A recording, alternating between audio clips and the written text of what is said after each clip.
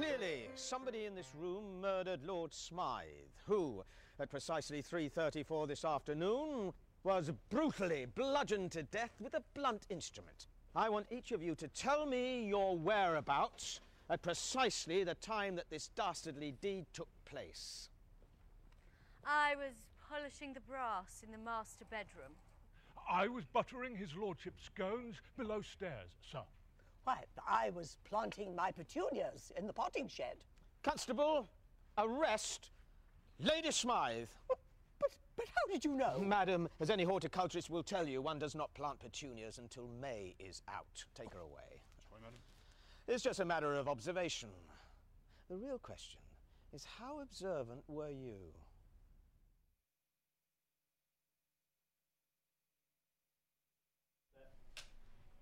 And action. Clearly, somebody in this room murdered Lord Smythe, who, at precisely 3:34 this afternoon, was brutally bludgeoned to death with a blunt instrument. I want each of you to tell me your whereabouts at precisely the time that this dastardly deed took place. I was polishing the brass in the master bedroom. I was buttering his lordship's scones below stairs, sir. Why, I was planting my petunias in the potting shed. Constable, arrest Lady Smythe.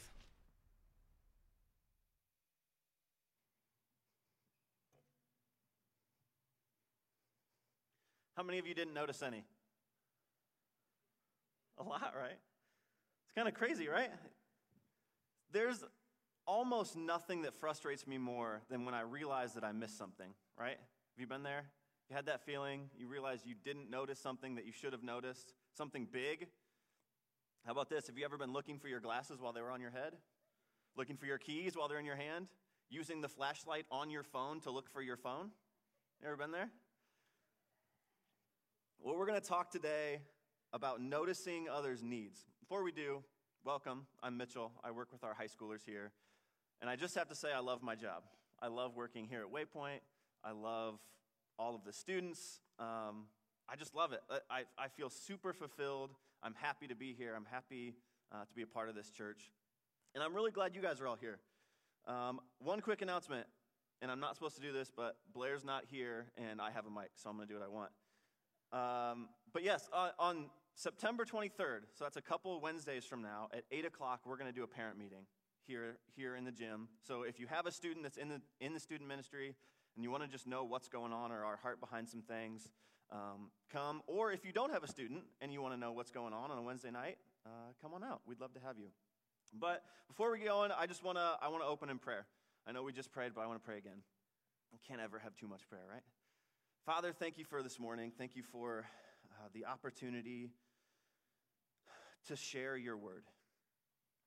I pray that as this service goes on, people don't hear my voice, but they hear yours. I pray that you touch the hearts, you reach the minds of everyone sitting here, everyone watching from home.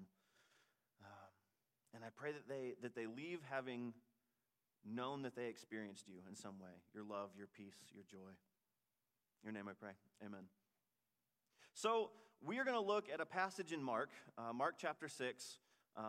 And the heading, if you're looking at Mark chapter 6, the heading that we're going to be under is Jesus feeds the 5,000, but we're not going to be talking about Jesus feeding the 5,000. So we're going to look at the way Jesus responds to his disciples. So what had just happened, we're going to start in verse 30, but what had just happened is Jesus sent the disciples out to do ministry. So sort of like a short-term mission trip.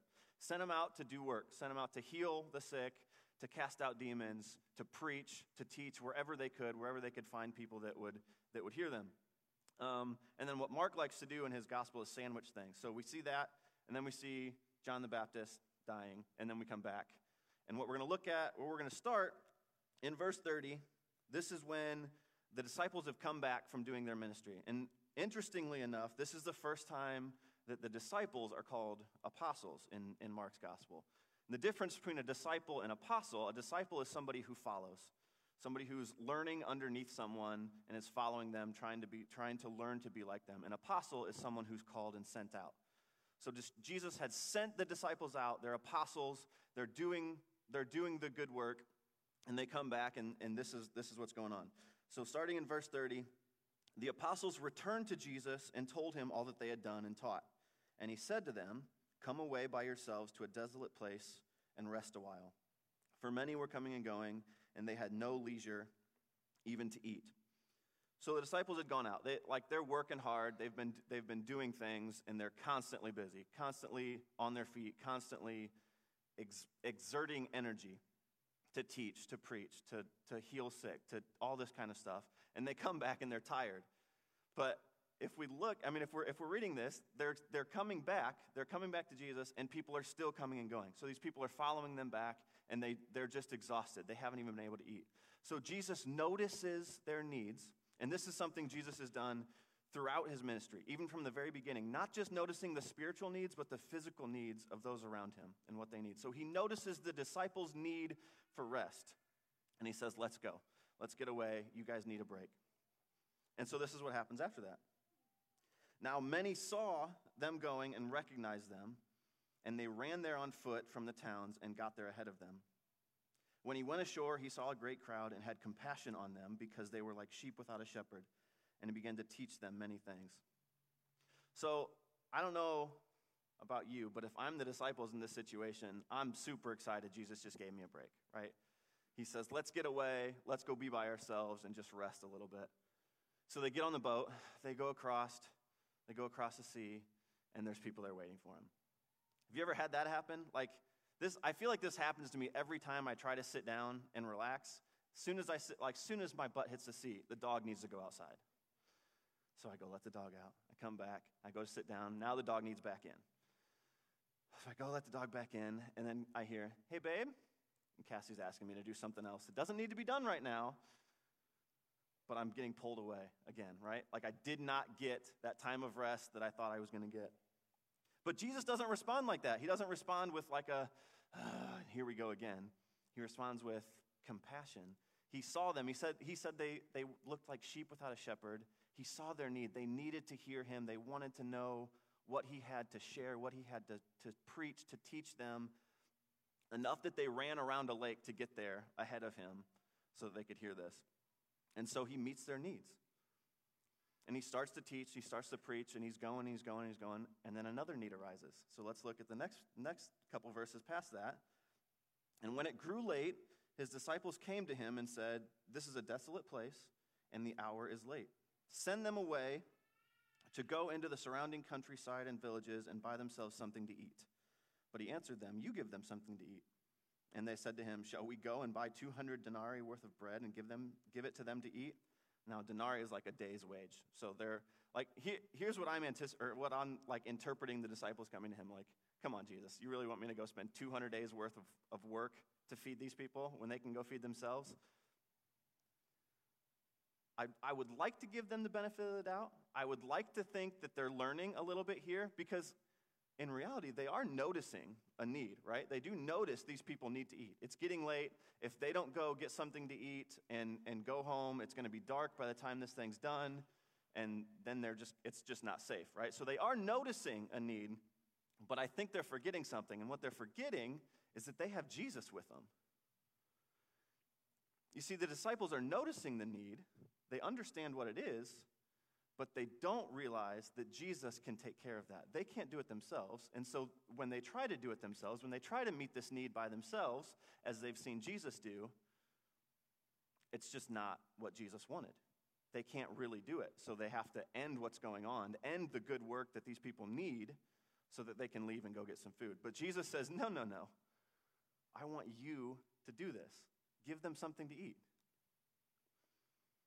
So it's really easy for us, right, to be in the mindset of the disciples and think me first. To think, I'm going to take care of me. They're probably still tired. They didn't really get the rest they wanted. They're probably thinking, I need these people to go so that I can rest. Because Jesus, that's what you told me that you were going to give me. It's really easy for us to live this me first lifestyle, especially today. We've got an election coming up. Things are tense everywhere. It seems like you have to watch every little thing that you say because you're going to offend someone. It's really easy to just focus on yourself and say, I can't do it, right? I can't deal with all of you. I can't deal with these people. I can't deal with these issues, these circumstances, and so I'm just going to focus on myself. I'm going to work hard for myself. I'm going to make money. I'm going to do what I can. I'm going to buy what I can. I'm going to go where I want to go. I'm going to do what I want to do. But Jesus never did that. Jesus was constantly living a you first kind of life.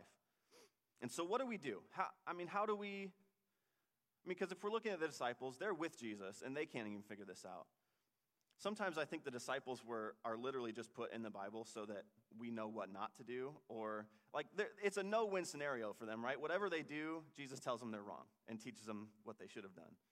It seems like if they would have tried to feed these people, Jesus would have said something else, like, well, you can't do this without me. You can't do it, whatever. But I feel like the disciples are always messing up. They're always doing something wrong. But it's so easy to relate to that, isn't it? It's so easy to relate to always doing something wrong, always focusing on ourselves when we should have been focusing on others. And so I think the first thing that we need to do if we're going to start living this you-first lifestyle is to look up. Get rid of our distractions. Literally look up from your phone sometimes. You ever been walking through the mall or the grocery store and somebody about runs into you because they're just on their phone? I feel like that's how we go through life a lot of times. Not just individually, but even as the church, I feel like that's what we do. We focus on the church and we leave everybody else out. We don't we don't focus on spending time with others and reaching others outside of the church, which is what we're supposed to do. So we need to look up. Now for me, this gets me in trouble sometimes, because the way my brain works, I have to have two things going on at once. To focus on one, I need something in the background. So if I'm here at work and I'm doing something in my office, I've at least got to have music going, if not Netflix playing on my TV in my office or something else going on, trying to have a conversation while I'm still working. That's just how my brain works. I need that. But where that gets me in trouble is when I'm sitting on the couch at home and Cassie's trying to talk to me and I'm scrolling on my phone or playing a game on my phone. I'm listening to her. I am paying attention. I am hearing what she's saying. But she doesn't need that. She needs my full attention. And so sometimes we have to really get over who we are and the needs that we have and focus on what someone else's needs are. Now, once we start noticing the needs of the people around us, because that's just a start. Once we start noticing, we have to start leaning into that and learning what the real need is. Because there's times you could be having a conversation with somebody about their day, and they can be telling you what's going wrong or what's going right and how things are going, but they're not getting to the root of their need. They're not getting to the root of what's really going on. And you have to lean into that. You have to ask questions. You have to learn. You have to get to know them and really start a dialogue where you're digging through all the crap, all of the noise, to get to what the root need is. And so sometimes that means looking away from what you're doing with your time, giving that up, opening that up, giving that over. Looking away from your money, what you're making, what you're spending, and focusing on something else. And sometimes it's just literally about looking away from yourself, taking your eyes off of yourself, taking your eyes off the mirror, and looking somewhere else. Now, once we've seen it, once we understand the needs, once we've learned and we've built that relationship, we've created that bond where we know what's really going on, then we have to do something about it, right? That's what Jesus did. He didn't just see these people and say, oh yeah, they're sheep without a shepherd. See you later, we're resting. No, he did something about it. He started teaching. That's not what he was intending to do. That's not what the disciples were expecting or intending to do right then. But he met the need of the people in front of him. And so you have to do something. Again, where I get in trouble here is I skip that second step where you learn. So Cassie will be telling me something, and I'll just want to, let's fix it. Let's dive right in and fix it. And that's not what she needed in that moment. That happens with every relationship. Sometimes we just dive right in and want to fix it, but really they just need to be heard, and they're not getting to the root of that. And so when we're trying to fix or fulfill that need, we're not actually fulfilling that need. Uh-oh, my computer went off. There it goes. But that's difficult, right? Like, it's difficult to do these things because we're all different. Like, if everybody thought the same way that I did or acted the same way that I did, That'd be easy because I would always know what they're thinking, always know the root of the issue, what they're not saying and what they are saying. But we're all different. We all have different personalities. We all have different gifts and abilities. But until we start viewing those differences as not burdens, but ways that we can grow and strengthen each other, we're not going to get anywhere.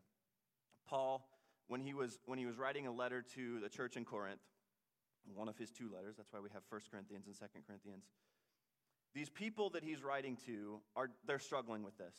Inside the church, not just as a city, but inside the church, they're struggling with understanding how each other's uniqueness and differences and talents and abilities, how they're different and how that can work together. Some are jealous of others. Some think that they're better than others because of the different gifts and abilities that they have. But this is what Paul says in 1 Corinthians 12, verse 12. For just as the body is one and has many members, and all the members of the body, though many, are one body, so it is with Christ. You've heard this before, right? You've heard this analogy of the church is one body, and we are all different parts. The eye can't say, I don't need you. The hand can't say, I don't need you. We need every part. But I want to illustrate this a little bit. So what I need everybody to do, if I have the house lights up just a little bit, I need everybody to grab something. A pen, your phone, your wallet, something, keys, something in your hands, and I want you to set it on the ground in front of you. Just set it on the floor.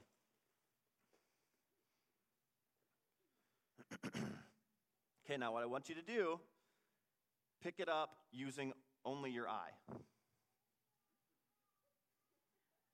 Nobody's even going to try? Thanks, Rob. You got it? Yeah, you can kind of squeeze a little bit with your eye. Okay.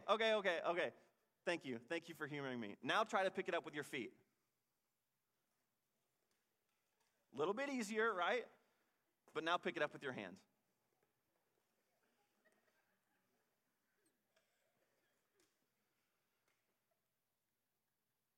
So we all have different abilities. We all have different gifts. Just because you're an eye and something needs picked up doesn't mean that you're useless. You probably are not going to pick that thing up. But if your eye can't see the thing and know where to reach, it can't grab it. Now, you can kind of pick that thing up with your feet. It's difficult, right? It's kind of like fitting a square peg into a round hole. You can kind of pound it in there if you really wanted to. You could get the job done, but it's not going to be the most effective. The hand is made for picking those things up. So just because you don't have the exact gift to fill a need, that's why we need the body. That's why we need the whole church. And the more people we bring in, the more gifts and abilities we bring into this, the easier a job is to do. Because even picking that up, your foot kind of leans, or you're using it to balance yourself. You're using your whole body to reach forward and pick that up. You need the whole body around you to do something. You need everyone in the church, their abilities, their gifts, their personalities, to reach every other person outside of the church to bring them in, to meet a need of everyone else. Does that make sense? Can I get that? So I think when Paul explains this, there's a couple things we need to know, we need to do. First, we need to know our role.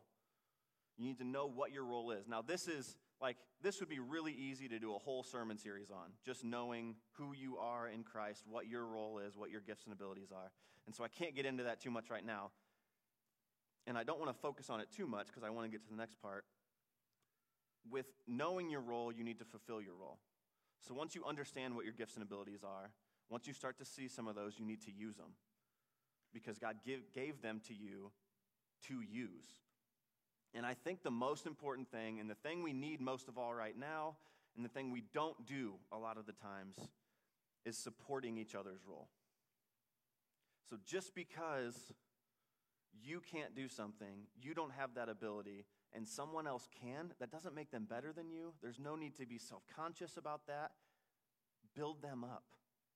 Encourage them in that role. Whatever it is. Whether you can speak, and I'll say the jury's still out on me being able to speak in front of people. Whether you are really good at serving in the background, setting up chairs, tearing down chairs, organizing an event, planning, doing the detail stuff, Working with high school students? Anybody? You can come talk to me afterwards. I'd love for you to use that gift and ability. Whatever it is, support each other in that. Just because you can't doesn't mean that you're a failure or you're any less. So support others, encourage them in that. Now, Peter was one of Jesus' disciples. Peter is probably the disciple that messed up the most.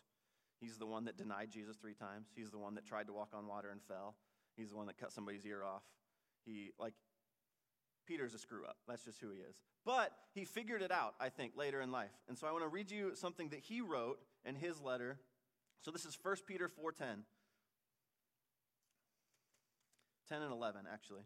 He says, "As each received a gift, use it to serve one another, as good stewards of God's varied grace. Whoever speaks, as one who speaks oracles of God. Whoever serves, as one who serves by the strength that God supplies, in order that in everything God may be glorified through Jesus Christ, to bring him glory and dominion forever and ever. Amen." That's the goal, right? Whatever you're doing, whatever your gift is, give it back to God. Use it as God intended you to use it, to serve others so that God gets the glory for it. Not so that you get the glory, not so that you look good. So if you're really good at, if you're really good at setting up chairs, don't wave at everybody, hey, look at me, I'm setting up chairs. That's not the point. The point is for you to give the glory back to God. So set up the chairs and get out of the way so that people can experience whatever they're trying to sit down and experience.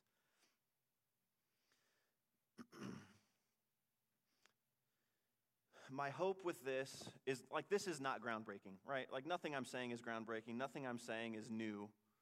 But my hope is that this reminder of how to live you first, points you towards Jesus, gets you one step closer back in line with Jesus so that you can start living and looking like him. Because all throughout the Gospels, we see Jesus doing this. We see Jesus serving and meeting the needs of everyone he comes in contact with. Whether they need food, they need healing, they need saving, they need preaching, whatever it is, he's there to meet the needs. Whatever he's got going on, I'm sure he was tired a lot, but he's there to live you first. Because if you're willing to live a life you first instead of me first, not only will the people you're touching, will their life change, but your life will change. You will get closer with Jesus through this. You will start to look and act more like him, and that will just create that bond even stronger. I think it's really interesting the way that Jesus met the need of the disciples, right? So if we're going back to the beginning here, he told the disciples, let's get away. You need rest. Now they rested on that boat. He gave them that rest. But as soon as they landed, it's right back into ministry, right? It's right back into the work. You see, Jesus tells us he'll give us what we need. But I think what he's also telling us with that example is this work is more important than your complete rest. Yes, you need to take time for yourself. You need to make sure you're healthy. But Jesus doesn't say, you're going to have a season where you don't have to do ministry. You're going to have a season where you don't have to put others first. He doesn't say that. He doesn't even say you're going to have a week off of that or a day off of that. They had a couple hours to go across the lake. But that was enough for them, whether they thought so or not, that was enough for them to continue their ministry. And just because you're not in vocational ministry, you're not working at a church, does not mean that you are not called to do ministry. If you are a follower of Jesus, if you're a believer, you are called to go and do ministry. You are called to be an apostle and go and do ministry. So here's my challenge to you this week. I want you to start by just noticing. Look away from yourself. Look away from what you've got going on and just notice others' needs. Now, I would love it if you dove into those and you started doing something about the needs that you see. But let's just start with this. Let's just start with noticing the needs of everyone around you. Whether that's the person who's going 63 on the highway in the left lane and you can't pass them, or it's the person in the grocery store not wearing their mask, or whoever. The person in the cubicle next to you who's playing their music too loud and it's music you don't care about and you don't like. Whatever it is, start noticing the needs of everyone around you. How many do you think you'd notice this week? 5? 10? 50? 100? And so I would encourage you to start writing them down too. Create a note in your phone, write that person's name and what their need is. And then take some time every night and look over that, pray through it, and ask God how you can fulfill that need, how he can use you, what gifts and abilities, talents that you have that you can help with that you can go and do. I'm interested. I'm going to do this week. That challenge right there was something I just added in last night. And so I'm going to do that. I'm going to go through this week, and I'm going to write every need down that I find. And I'm just kind of curious to see how many we get. So come see me next week. Let me know how many you got. I'm just interested. See how many you noticed. Let me pray for us. Father, thank you for this morning. Again, thank you for just showing up. We know that you're here. We know that you're present. We know that you want us to notice these needs. You want us to be like you were and be like you are, noticing and leaning into and then meeting the needs of those around us. Help us as a church, as a body, to come together, build each other up, help develop each other's gifts and abilities and personalities so that we as a body can be even stronger, so that we as a body can meet more needs of those around us. Lord, help us to live you first rather than me first. In your name I pray.